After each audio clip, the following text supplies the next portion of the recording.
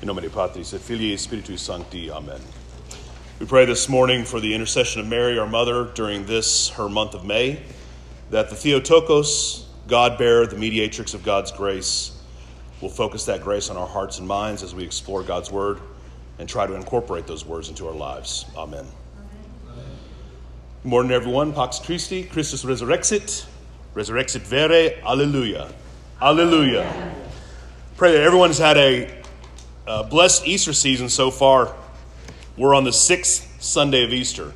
Easter is so important to us that we celebrate it for 6, 7, even 8 weeks. We're on the 6th Sunday of Easter, and we'll soon celebrate Christ's ascension into heaven. From a personal perspective, I can't believe that we're at the end of May. I'm sitting here looking at graduates. I feel like my life is flashing before my eyes. Kids got out of school on Friday. I will have a senior in high school next year, as well as another kid going to high school, junior high, intermediate, and another kindergartner, et cetera, et cetera. It's just next year's going to be rough. I'm probably going to have to take a week off of work to go to all the different banquets and stuff. Thankfully, we belong to a timeless church. So even though time flies from our perspectives, our church is well versed in the human condition and well versed in the story of our lives. She's a timeless church. And in the readings today, we see the very beginnings of Mother Church. We see how she's starting to organize and come together. In Acts, we hear from Paul invokes the Holy Spirit and us meaning the first church fathers, when it comes to a decision about how they should practice their faith, namely whether they should abstain from certain types of meat and how they should enter into marriage. And then in the gospel, we hear Jesus tell the apostles, I have told you this while I'm with you, the advocate, the Holy Spirit, whom the Father will send in my name, will teach you everything and remind you of all that I told you. Here we see that the church is continually inspired by the Spirit, that she is indeed the living body of Christ here on earth. And it is important to recognize that movement of the Spirit in our church in spite of the people who make up the church.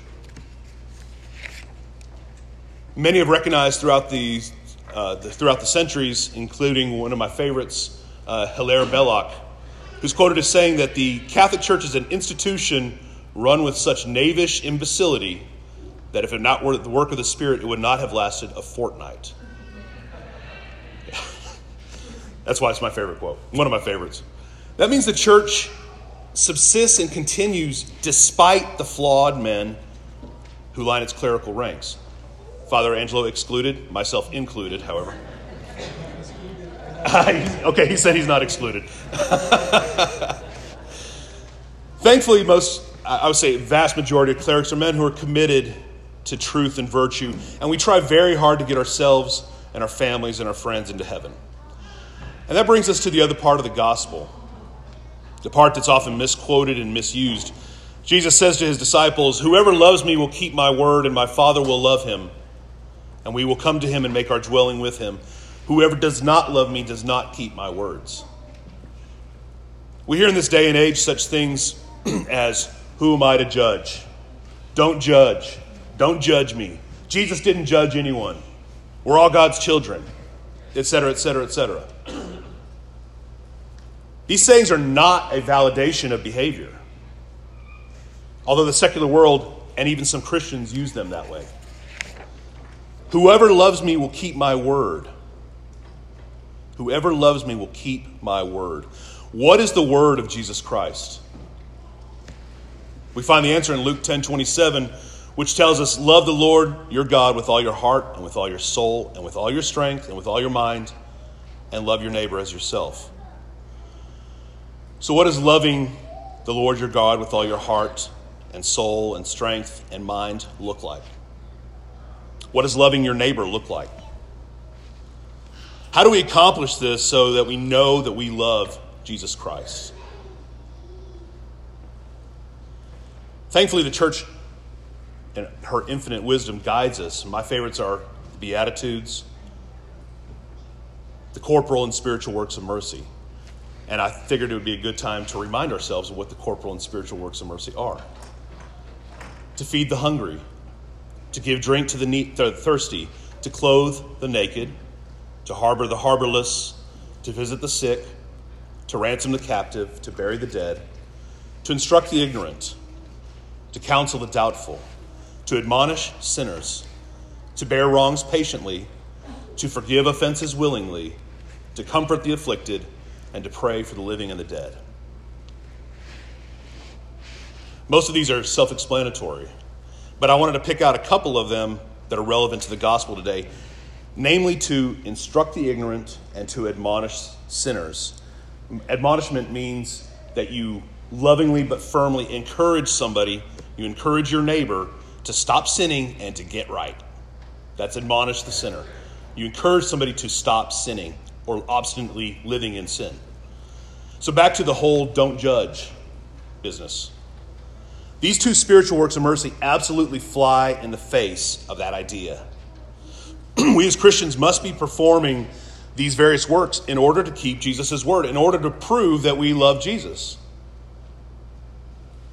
Therefore, when we see something that's amoral, a behavior that's harmful in someone, we're required to instruct them, if they're ignorant, as to the damage that could cause in their lives. And we are required to admonish them to go and sin no more. Go and sin no more comes right out of John 8:11. That's admonishing the sinner, encouraging people to stop living in sin. We don't condemn people because Christ himself didn't condemn people. But we also do not justify or rationalize or support people who obstinately live in sin. That's a really tough thing to do. I think it's been a tough thing for probably 2,000 years, which is why Christians got killed all the time. And it's really tough today as well. There's so many opportunities to instruct and admonish that it can get absolutely exhausting, and it's absolutely not a way to make friends. I think I have some former friends up here. So what are we to do? What are we to do? Well, we can make sure our own spiritual house is in order. We can go to confession before we receive communion if we're in a state of mortal sin. Mortal sin means something that we know is bad, grave, something we know is wrong, and we choose to do it anyway. That's mortal sin. We can make sure that we're fasting on occasion. We can make sure that we abstain from meat every Friday, not just Fridays in Lent. The reason why we do that, it's a penance for our sins and the sins of the world. We can make sure that we're praying on a daily basis, before meals, in the morning, the Angelus at noon, before bed. A number of practical things that we can do to make sure our own spiritual house is in order. And I want to leave you all today with a quote from a plea from St. Justin Martyr. He wrote this around 153 AD. This is why I love the Catholic Church so much.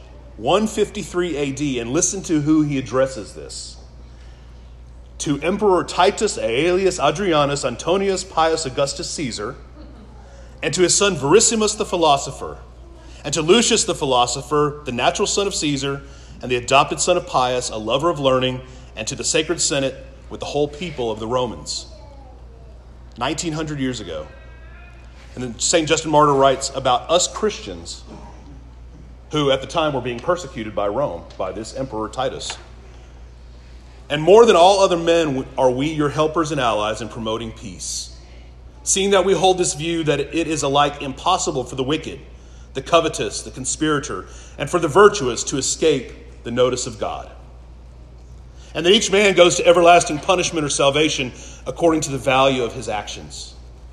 For if all men knew this, no one would choose wickedness even for a little, knowing that he goes to the everlasting punishment of fire, but would by all means restrain himself and adorn himself with virtue, that he might obtain the good gifts of God and escape the punishments.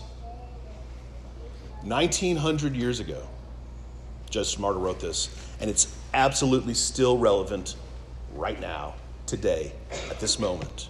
And that gives testament to the truth that each and every one of us here today believes, that the church is guided by the Spirit and is the living body of Christ. And it compels and impels people to turn from sin and live virtuously so that they may know God, love God, and serve God in this world. and be happy with him forever in the next. In nomine Patris et Filii et Spiritus Sancti. Amen.